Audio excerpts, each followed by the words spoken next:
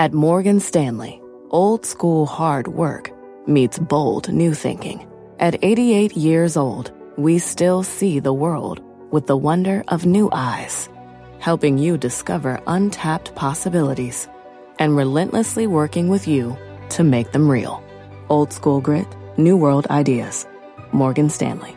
To learn more, visit morganstanley.com/whyus. Investing involves risk. Morgan Stanley Smith Barney, LLC. I'm Scott Wapner, and you're listening to CNBC's Halftime Report, the podcast, the most profitable hour of the trading day.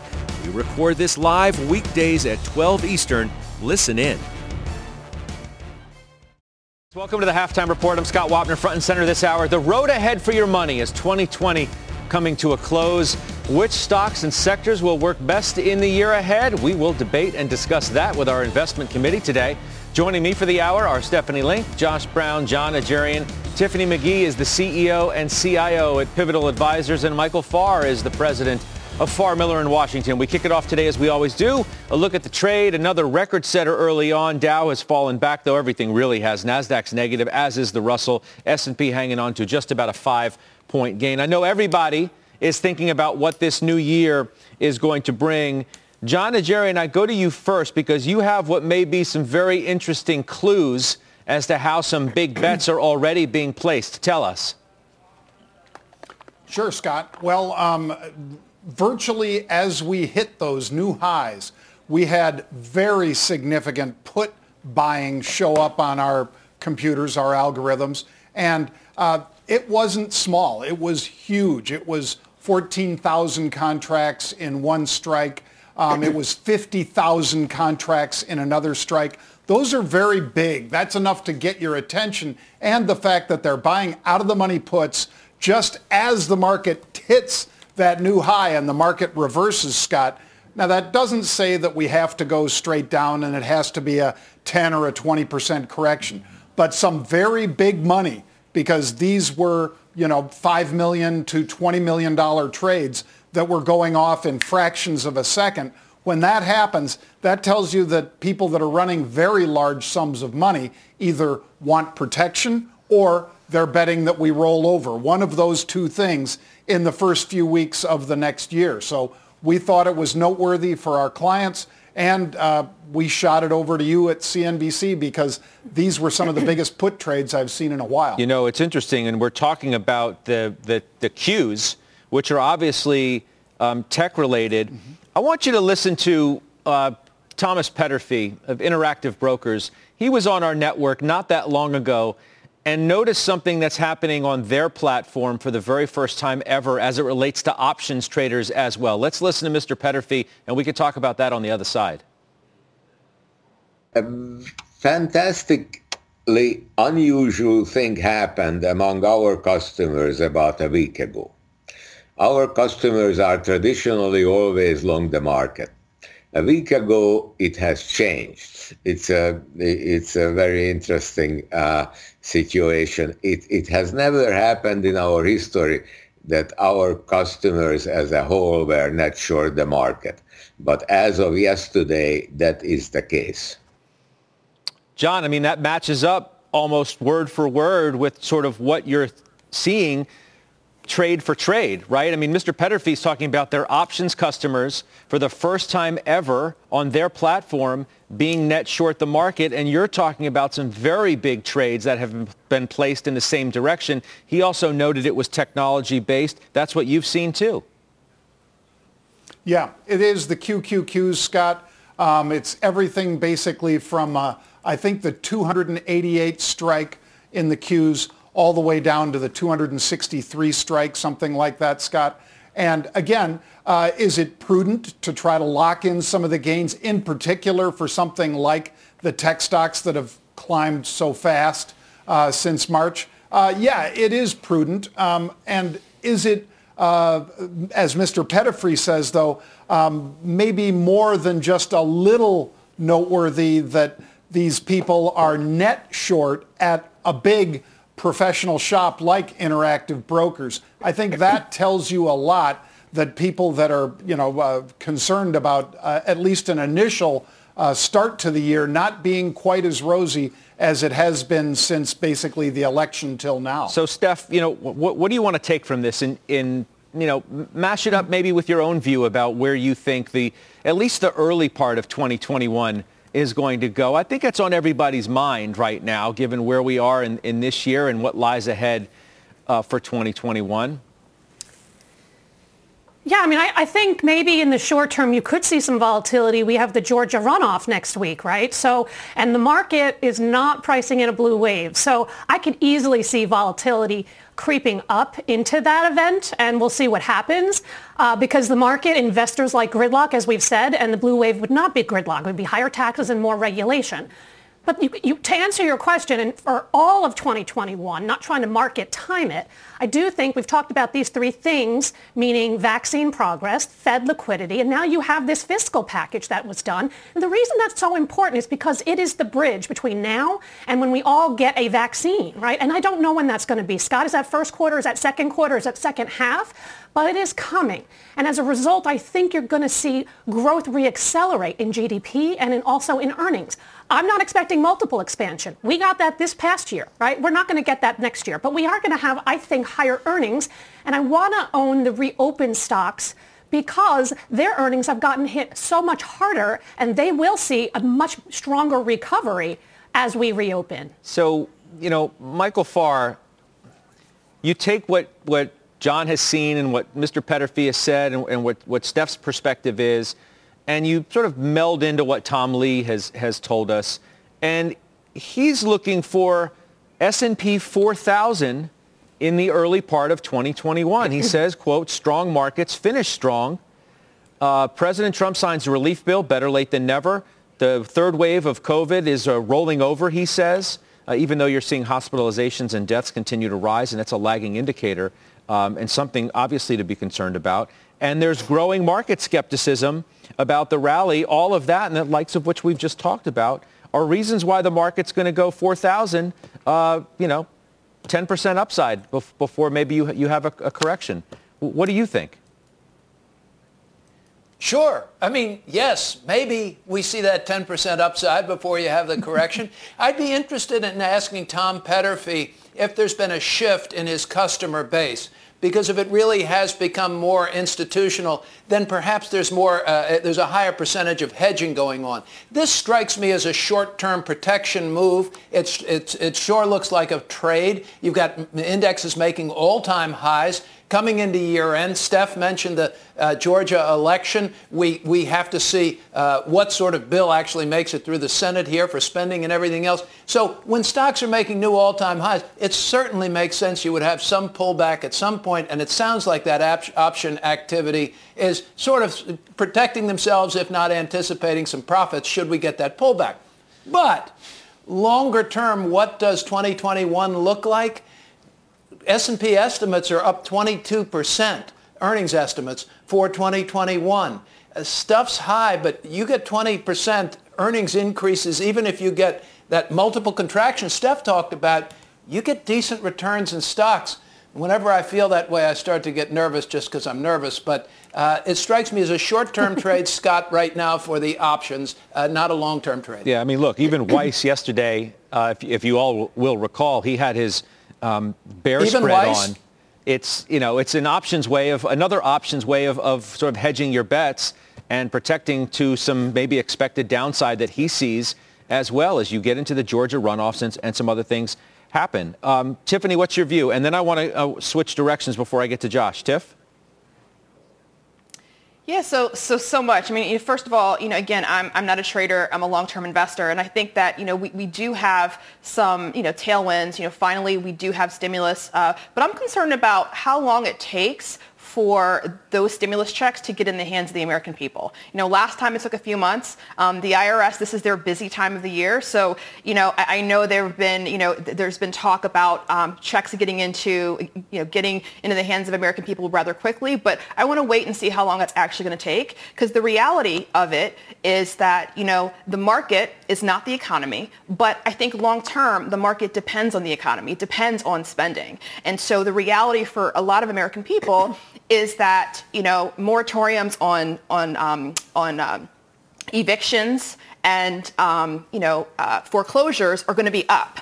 And so I want to see what that other, what support kind of lies there for American people. And I want to see, how long before they can get some relief.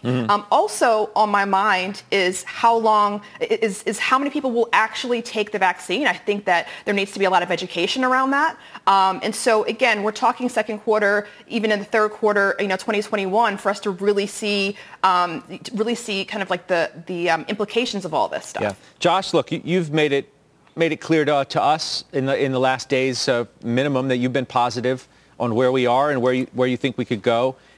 What I want to do, because I think it's hard for people to sort of figure out, how much good news is already in the market, how much has the market already anticipated the vaccine and what that's going to mean for a reopen, and then how to play it. If you continue to go with growth, if you continue to go with the stay at home, or if you continue to rotate to stocks that have done really well of late, and that's the reopen trade. And I want to pose that to you from one of our viewers, one of our friends who has sent a video message to us with a question. We've been doing that on Ask Halftime. But here's Mike Francesa with a question that I think on everybody's mind. First, a very, very happy New Year to everybody, the audience and everybody obviously working on the program. And a happy and healthy and hopefully safe new year as we say goodbye, thankfully, to 2020. Now to the question. We have seen this radical seesaw between the so-called stay-at-home stocks and the old economy stocks on almost a daily basis now, and it has been very pronounced. Do you think that will continue into the new year, or will we see that level off in the weeks to come? And again, a very, very happy holidays to everybody. All right, right back at you, Mike Francesa. So, Josh, what do you think about that? First of all, love the Pope. What's up, Mike? To put it in a parlance that I think Mike will feel very comfortable with, this is not like you have to choose between being Mets or Yankees, right? And like if you wear a Yankees hat one day and a Yankee Mets jersey the next day, people are looking at you funny. This isn't like that. So I think the optimal portfolio is a mix of both. And Stephanie has been all over this concept for 6 months now. And look, we're in a really great time in the market right at this moment because you have a couple of cross currents that I think you could take advantage of. The first thing is the All-Country World Index, which is the first thing I look at. Okay? Most people don't. They look at the Dow or the S&P. The All-Country World Index today, all-time high. So you have confirmation that it's not just about viral cases in the U.S. There's something much bigger afoot here, which is a synchronized global recovery, which the last time we had one in 2017 was one of the best years ever. So we seem to be in that place right now where everyone is kind of getting their act together at the same time. The Nikkei 225 just hit a high it hasn't seen since 1990. 30-year high in the Nikkei. Japan's about 6% of the global stock market opportunity. Used to be much bigger, might be bigger in the future. This is an important story. Look at a chart of Toyota if you think Tesla is the only auto company breaking out. Toyota has broken out, new record high. Okay, so you have that as the backdrop, good things happening. Now you've got this yield curve steepening, which is important, right? 81 basis points. That's a high from before the pandemic, which lends credence to that idea of a global expansion. The dollar remains weak, great for a lot of areas within the S&P 500, exporters, industrials, etc. You've got all these great things happening, but here's the best thing. The Robinhood trades are blowing up. The Wall Street Bets trades are blowing up. And you need that froth to come off the market. I had Michael Batnick run these numbers for me this morning. Snowflake is in a 21% drawdown. So if 2 weeks ago, you were, like many of us, wanting to rip your own eyeballs out and throw yourself from a bridge because you didn't get into Snowflake, those people are now in a bear market. Airbnb is in a 12% drawdown. DoorDash, 25% Zoom, drawdown. Palantir right? down 12% from its Let's high. talk Zoom. This is what you want. Zoom has fallen from a high of 588 in October to 350. Zoom is 350. I'm long Zoom. GoodRx is in a massive drawdown, 25%. C3 AI. These were stocks that you would look at and you would be like, how come nobody told me to buy this? And it made you crazy. Those tops are all blowing off, which is great because it means you can breathe. You can take your time. When the market is trending, you can't think straight. And now you've got this reset. In the meantime, go look at the greatest hit stocks. Go look at the performance right now. Amazon breaking out. Microsoft, Netflix, Facebook, all set up for new breakouts. Apple, all-time high, $2.4 trillion market cap. This is what you want. Disney, record high. So I think we were in a great place, Mike, to do the barbell. The barbell has worked all year. The barbell should continue to work. Don't worry about playing for one team or the other. You can be in both camps. It ain't Mets and Yankees. At the same time, though, John... Happy holidays. John Najarian, you're trimming a lot of the stocks that Josh just mentioned, all across your book. Yeah. Well, because, Scott, I'm lucky enough to have a non-taxable account that I'm trading in. So with commissions at virtually nil, what I've done, Scott, is I've trimmed almost everything except Walmart, Target, and Apple. Virtually everything else I've been pulling out of stock and putting on option But to be spreads. clear, Why? Let's be clear, Yep. and I'll let you explain why in a second. You've trimmed Facebook. Sure. You've trimmed Microsoft. You've trimmed Amazon Yep. and Netflix and J.P. Morgan, Oracle, Las Vegas Sands. Yeah. Well, because I don't just talk the talk, I walk the walk, Scott. If I'm telling you that I'm lightening up, that doesn't mean that, I'm just going to sell 50 shares here or something like that. No, I'm significantly lightening up my exposure to equities here through the equities themselves. In other words, selling stocks that have had this outperformance and holding on to little bits of those stocks through an option or an option spread. I have a lot less risk in a $5 option spread in Microsoft than I do at a $225, $230 stock, and look at where it was in March. So that's what I've done. Taken those trades, lightened up significantly in many of those, and then put on option spreads to take advantage of, if there is still more gas in the tank, Scott, I'd love to be there. But if we do experience what I've said that we might be looking at because of these large put trades and the hedging that's going on, a 10% or more correction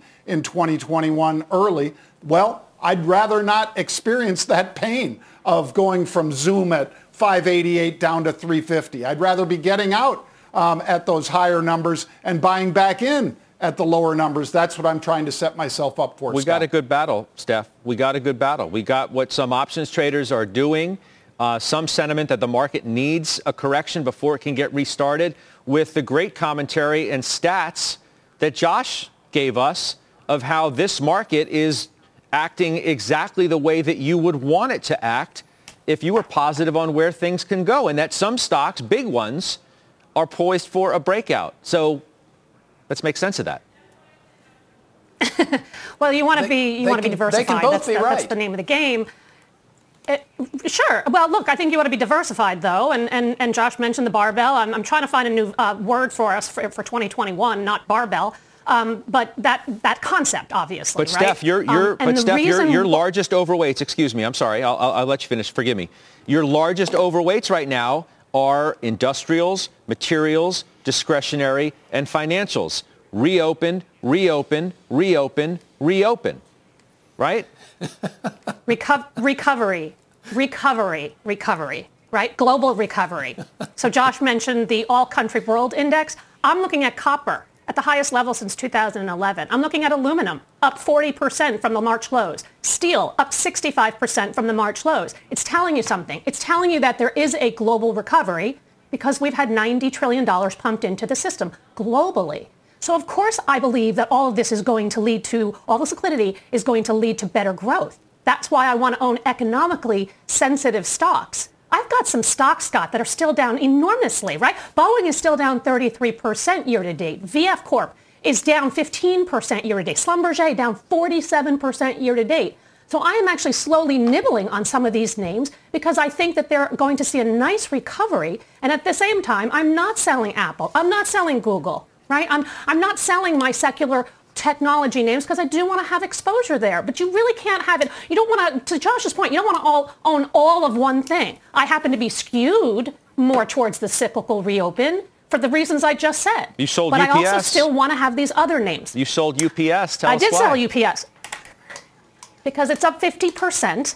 and you're at peak earnings, you're at peak volumes, and I don't think they can keep up with these volumes. Look what happened to FedEx. That stock fell really quickly, and it hasn't recovered because their volumes were records, but their costs were actually much too high to invest in their network. And so I took money. I took money off the table. I took profits up 50%. I still think it's a great company long term, but I put it into Union Pacific, which has lagged the market, and it has lagged its peers by 20 to 30%. And that's all because the COO is leaving. But I do think that they've made a lot of strides in terms of overhead and cost initiatives.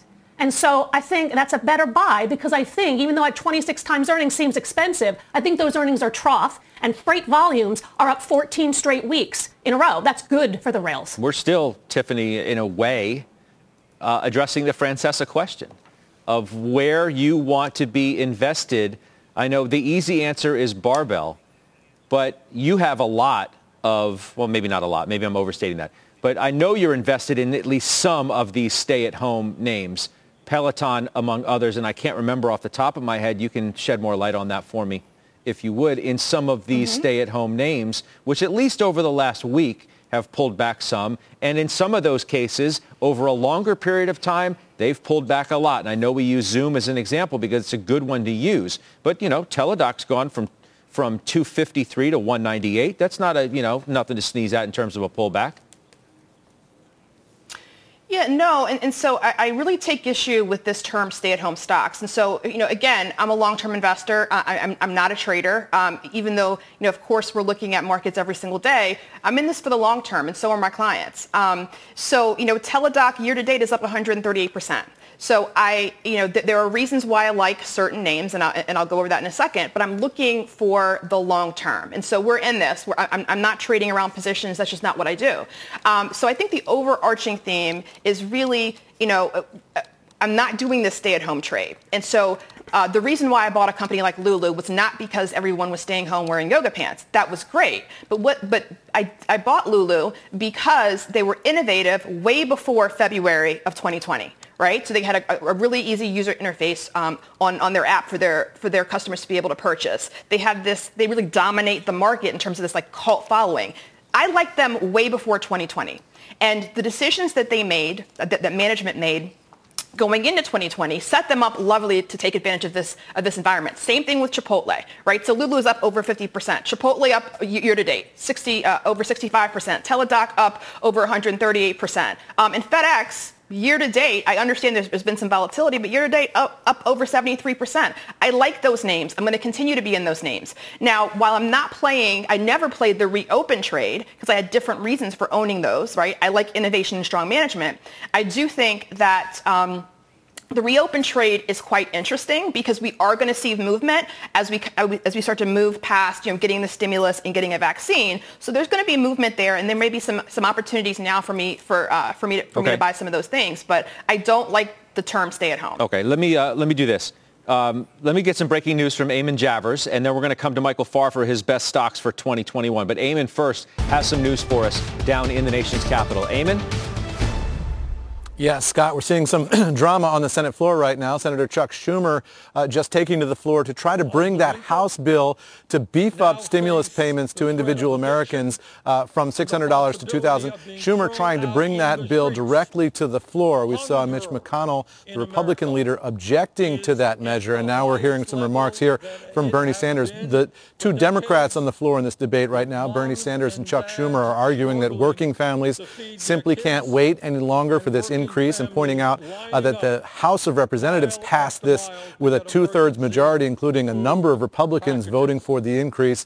It looks like it's not going anywhere in the Senate, despite the fact that President Trump now supports the idea of these $2,000 payments. We'll monitor Bernie Sanders here and see what Mitch McConnell has to say on the back end of this, but that's the debate that's playing out on the Senate floor right now, Scott. Yeah, Eamon, the debate playing out in the markets, too. I appreciate that. Thank you very much, because we're negative across the board now. S&P's a fractional loser now. Dow's dipped negative by 30-some-odd points, and NASDAQ, which has been underperforming for the better part of the day, is now down by 54. Russell was also red as we came on the air, and that's had a big run in its own right. Some saying maybe a little bit too far too fast. Russell's down about 2%. So that's where the bulk of the damage is. The Senate GOP rejecting the $2,000 stimulus checks. That's what Eamon Javers just reported. And you see, at least in part, maybe what part of that market reaction looks like on the screen. All right, Michael Farr, I teased this up for you.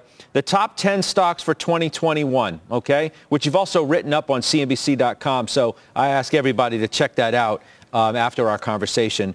And what's interesting, none of these, high-flying, growthy names are on here. You've got, there they are on the screen. Nope. I'll read them out for everybody. You can pick out the ones afterwards you want to talk about. Mondelez, Goldman, Valmont, Lowe's, Becton Dickinson, CVS, Raytheon, Medtronic, a couple of the FANGs, Apple and Alphabet down at the bottom. Floor is yours, Farr. Scott, thank you. I do this every year. Some years are better than other years. And on the 31st in the morning, I sell my last year's top 10 and I buy the next top 10. We did this for an institutional client, and I've kept doing it in my own portfolio. Some years been better than others. This year's group I kind of like. These are basically large cap names. They are at a 10%. The average price to earnings ratio on this list is 10% below the S&P. Earnings growth rate is about 60% higher than the S&P. And just if you think about that, to be able to say, all right, on average, I'm going to buy a little bit of a discount and I'm going to have earnings growth drive the list. We never know if we're going to fit the earnings growth exactly into the right 12-month segment here. But I like these names in that we, I think, split Stephanie's barbell. We have some industrial, some real blue chippy names in this portfolio in this top 10. We have some that are growth, and then we have those rebound stocks as well. So those that are benefiting from COVID, and then the rebound stocks, a little bit of everything, financials, healthcare, and our tech stocks. And I will buy this on the 31st. And Mondelez, to start out with, is one of those that's I think, very conservative. New management doing a great job with supply chain, a little bit of a dividend, and it's Oreo cookies. How do you bet against Oreos? Hey, Josh, give me 30 seconds on Alphabet, which you laid out the case for, I think it was yesterday or the day before, as to why you think it's going to be the best performing of the FANGs. Again, no more than 30 seconds. I got to bounce. Dominant company. A lot of the things that they weren't able to make money from this year are coming back next year, but then they've also got that work from anywhere component. So I think it works for many reasons. A stay-at-home play, I think a reopening play, if you will, is what you called it. Yep. All right, let's do this. Let's take a quick break. We'll come back. We'll talk about a bullish call on one bank stock. It's already surged 40% in 2 months. Some of our experts own it. Does it have more room to run? We'll reveal the mystery chart next. And a reminder, you can always watch or listen to us live on the go on the CNBC app. We're back on the Half right after this.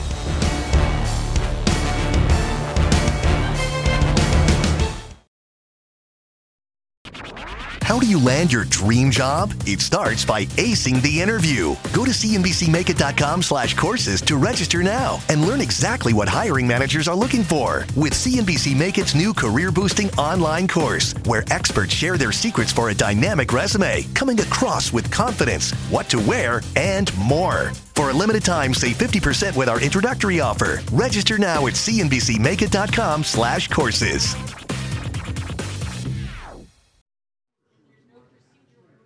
I'm Morgan Brennan, and here is your CNBC News update at this hour. A Georgia judge is ordering local election officials to allow voting by more than 4,000 people whose eligibility was being challenged ahead of next week's runoff election for the U.S. Senate. The judge ruled that denying them the ballot so close to an election would likely violate the National Voter Registration Act. New dietary guidelines from the FDA have not reduced recommended intake of added sugar or alcohol. This despite calls from the agency's experts to make significant cuts. The dietary guidelines are updated every 5 years and affect everything from school lunch programs to state health policies. President Trump has been named America's most admired man. That's in Gallup's annual poll. Trump broke Barack Obama's 12-year winning streak with 18% versus Obama's 15%. Trump was the overwhelming choice among Republicans, while Democrats split their votes. Michelle Obama is the most admired woman for the third year in a row. Scott, back to you. Morgan, thank you so much. Appreciate it. Morgan Brennan. All right. Wells Fargo, price target. Today, raised to $35 at Raymond James. The firm says it's an ESG improvement story. It's one of the calls of the day. Stephanie Link knew I was going to come to her. Because who else? I know. would I go to for No. Wells Fargo. Okay. It's had a nice run over the last 2 months, but it's still down 45% year to date. It trades at 0.9 times tangible book, right? And the group's at 1.4 times. And there's a reason for it. Yeah, it could be an ESG play. I kind of think it's creative in terms of that's the reason why they're raising the target. I think it's just, look, this is a turnaround story with a new CEO, a new executive team, a new board, by the way. And they've already set the bar really low. They already lowered numbers. They already cut the dividend. They already increased reserves. So not much more can go wrong, I think, at the company. And sure, if ESG helps them along the way, I'll take it. But honestly, you're betting on Scharf, the CEO, I don't understand and the management ESG team link. to reorg. What does that mean? I think everything that they're doing is wrong. So if to the extent they fix things at the company, like their sales practices and that whole thing, then I think you can make a case for it. But that's why I say, Josh, it's like kind of an excuse to raise the target price. Raise the target price because you think Scharf is going to do a good job and expectations are really low. But that's my opinion. Is that, well, I don't get it either, Steph, what Josh is saying, an ESG improvement story.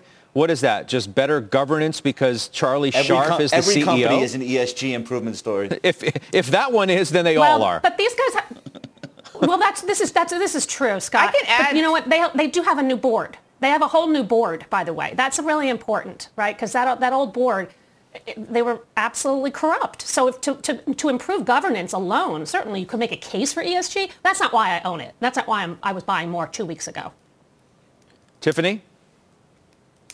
Yeah, so I'll just jump in. So on the ESG front, there are two things. So there is research that shows if a company comes out and makes a public statement regarding governance, social metrics, those kinds of things, and has measured progress over time, the stock price tends to go up about 80 basis points. So there's that. And also, linking to some environmental practices, if a company, has a policy to kind of improve that over time, sometimes, depending on what it is, it contributes to the bottom line. This is not what this is here. Wells Fargo has had scandal after scandal after scandal. Charlie Scharf is supposed to be the CEO that turned it around. But yet, on his watch, things have gone down. You can't get on a call with your team and say that we can't find diverse people. That's why we can't hit any goals. And so I don't see this, first of all, they have nowhere to go but up on the ESG score. But, for investors that are concerned about ESG, like my clients are mission-driven organizations. They just don't want to be a part of that. So it's not about the money. All money isn't good to some clients. Yeah. Guys, let's do this. There's a story that's breaking right now that I want to talk to you all about. And I know our Leslie Picker's getting ready to come on and discuss this with us too. Can we see shares of Intel, please? Because we're now learning that Third Point, run by Daniel Loeb, has sent a letter to Intel pushing the company to explore its strategic alternatives, including whether it should remain an integrated device manufacturer. That, again, is according to a letter that Third Point has sent to Intel's chairman. You could see that shares are up 6% right now. I have the letter in front of me, and it's a little hard to go through as we're having this conversation. Is Leslie Picker ready yet? Leslie's going to be joining us, too. Who has some good perspective on Third Point and the kind of investments that they make. I'm just going to quote you from part of the letter here.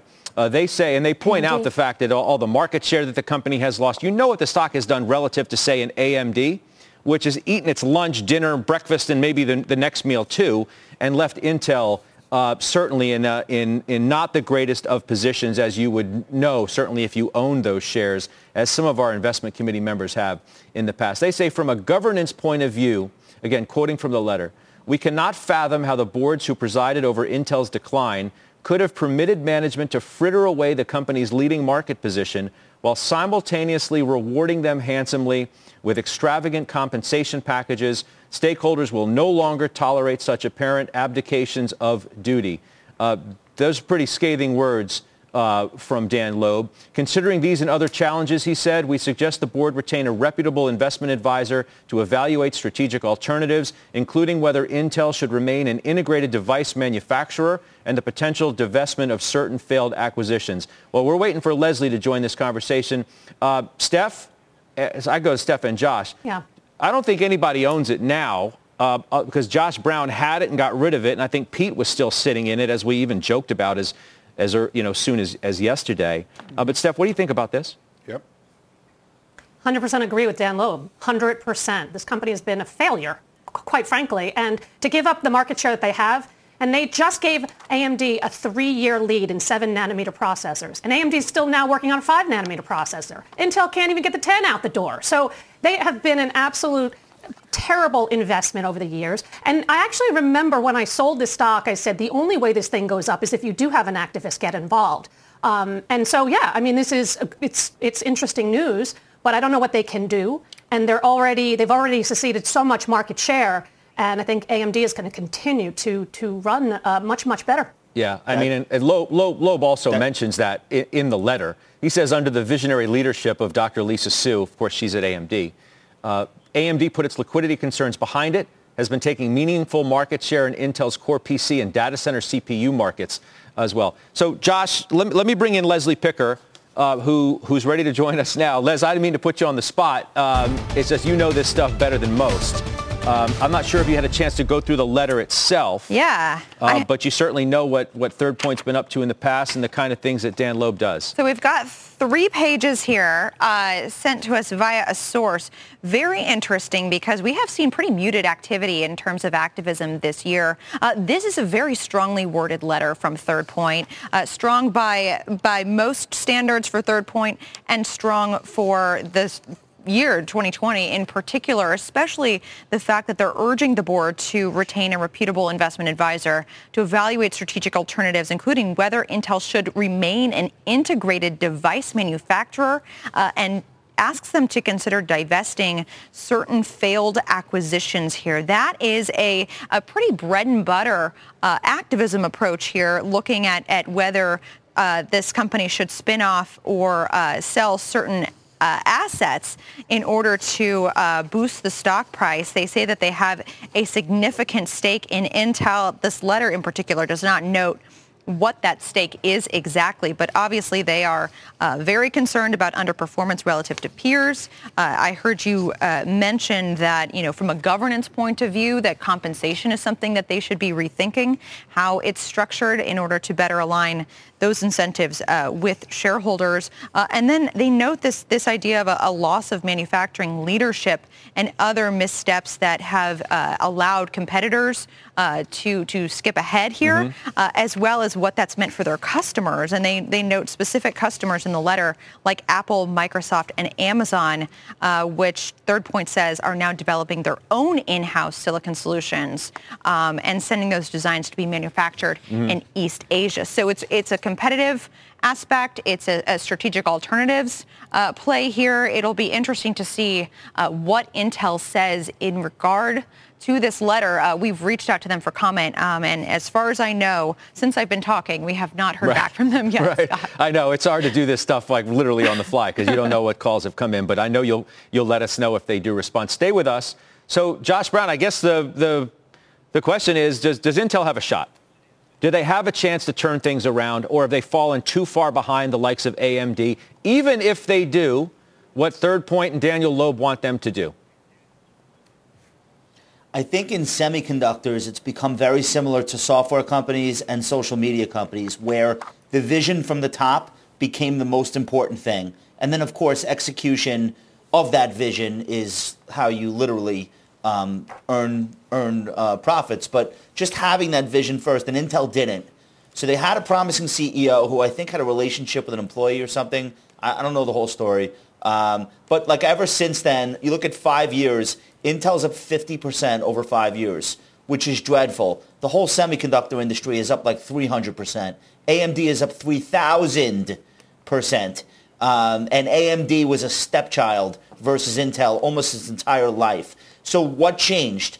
What changed is the big companies in semiconductors had visionary leadership. You look at NVIDIA, you look at AMD, even Qualcomm is up 250% over that same period of time, last 5 years. The S&P is up 100%. So Intel has underperformed literally everything and everyone because they got no vision. So this is what I'd be curious to hear from Third Point. Even if they start figuring out who should be leading the company, how they should be compensated, what do they do for a living? Like, what is Intel anymore? because Apple, Amazon, they're having success. Google building their own chips. They're not going to all of a sudden go back to Intel for those things. So Intel either has to go niche or like very hyper specialized, which is not a huge business, or I don't know. They're not going to be a foundry. They're not going to do what Taiwan Semi does. So is there room for a chip giant that doesn't really do anything special above and beyond what their top customers have now taught themselves to do? I really don't have the answer to it. So even though I think Dan Loeb's approach will work, it could take a long time for this company to figure out what their purpose even is anymore in this new era. They have no vision. They're not part of the future in their current configuration. Yeah, I mean, they're also, and Leslie, the very last portion of this letter suggests that, they're keeping their option open as well to submit their own slate of nominees for election to the board. So a proxy contest is not being ruled out. Obviously, if Dan Loeb is talking about potentially doing that at the 2021 annual meeting, depending on what the company's response to this letter, which we've now, made public, is going to do. Yeah, and that, of course, is the ultimate threat, and especially in a first public letter, we don't know what they've been discussing behind the scenes. If they've been talking behind the scenes, it appears from this letter that they have been speaking privately. Also worth noting that Reuters has Loeb's stake in Intel at about $1 billion, which is significant. Third point, throughout the year has really been tilting and leaning in towards some of these technology and media companies. With Disney, of course, the fund is up over 12% for the year, which is pretty much in line with your typical stock picker for your typical equity long-short fund this year, slightly trailing the S&P, but still a significant return for the year nonetheless. So it's an interesting play. Typically when we do see activists lean into some sectors that have been in favor, they do look for areas that they could, some of the larger cap names that could subsist beyond, a potential downturn or something like that. So this is a really interesting name for the firm, especially given, the performance as of late. Yeah, and as you mentioned, Les, too, I mean, the Disney thing has been such an overwhelming success in a reasonably short period of time. I remember we did that news. It broke on this program when we were talking about it as, Mr. Loeb laid out this plan of getting rid of the dividend and pouring all of this capital into the streaming side of Disney's business. And, if not word for word of what Mr. Loeb wanted Disney to do, they certainly did a lot of the things in a very short period of time. That stock was, I think the low in March was like 88 or something like that, just barely under 90. And to see where that is today, I think it's like 170 as I look at shares of Disney now. I mean, it's been a remarkable, there it is, 177. Just a remarkable turnaround. I got to take a break. Leslie, thank you so much. So glad you could be a part of this. That's Leslie Picker joining us there. We'll be right back with John's Unusual Activity Trades next. How do you land your dream job? It starts by acing the interview. Go to cnbcmakeit.com/courses to register now and learn exactly what hiring managers are looking for with CNBC Make It's new career-boosting online course, where experts share their secrets for a dynamic resume, coming across with confidence, what to wear, and more. For a limited time, save 50% with our introductory offer. Register now at cnbcmakeit.com/courses.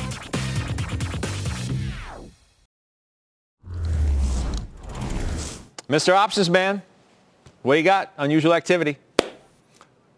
All right, Scott. This one, it's very short term. It's Alibaba, BABA. They're buying the December 235 calls. We all know the last trading day of December is 2 days from now. And that means that you've got that much time for something to happen with these. I'm in these calls, Scott. Stock has already started to move up from 232 to 236. I like that action. Second trade, Pitney Bowes. These are much longer time frame. February 5 calls, Scott. They're buying these calls very aggressively. 10,000 of them for 85 cents. That's a million share equivalent. Like that, I'll be in those probably till at least the first week of February. Unusual activity aside, you think some of the sell-off in Alibaba and what's happened regarding Jack Ma and the impact it's had on some of those stocks has been overdone or not? I don't think it's been overdone, but I think now maybe some deals get done, Scott. Okay. John, thank you. We have more trades ahead. We are back in just 2 minutes.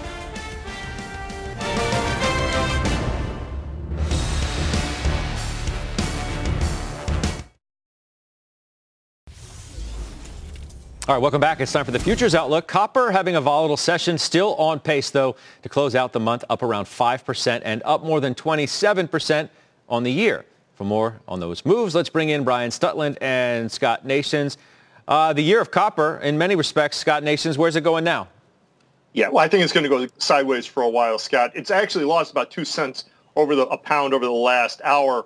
And it looks like it's making a run towards the lows of the day. But Brian's going to talk about the technicals. As far as the fundamentals have to catch up to price. As you pointed out, it's just been a blistering year for copper because China had to field all themselves. They bought all the copper they could. They turned out a bunch of stuff with it. Now that we have COVID relief package out and people are getting money, we know that they're going to spend that money on stuff, whether it's something for the home or consumer electronics. They're going to spend that money on stuff. So it'll take a few months before we get to that point.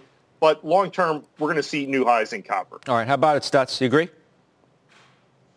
Yeah. I mean, when you look at the technicals, they really set up really well. I mean, the lows of March from about 220 up to 293, that's about a 73-cent move, right? So momentum traders slingshot another 73 cents ahead of time. We're sitting right at that 365 level, just below it now. So to support Scott's thesis, the technicals line up of a sideways trade. I'd be a buyer if there's a 5 or 10% pullback in copper, but I like owning copper mining stocks better than copper itself, just for the technicals have already lined up and made that significant move to the upside. So back and forth trading and, buy when it dips, maybe sell when it rips. All right. Good stuff. Thank you, guys. We'll talk to you soon. We'll take a quick break. We'll come back. We'll do final trades next.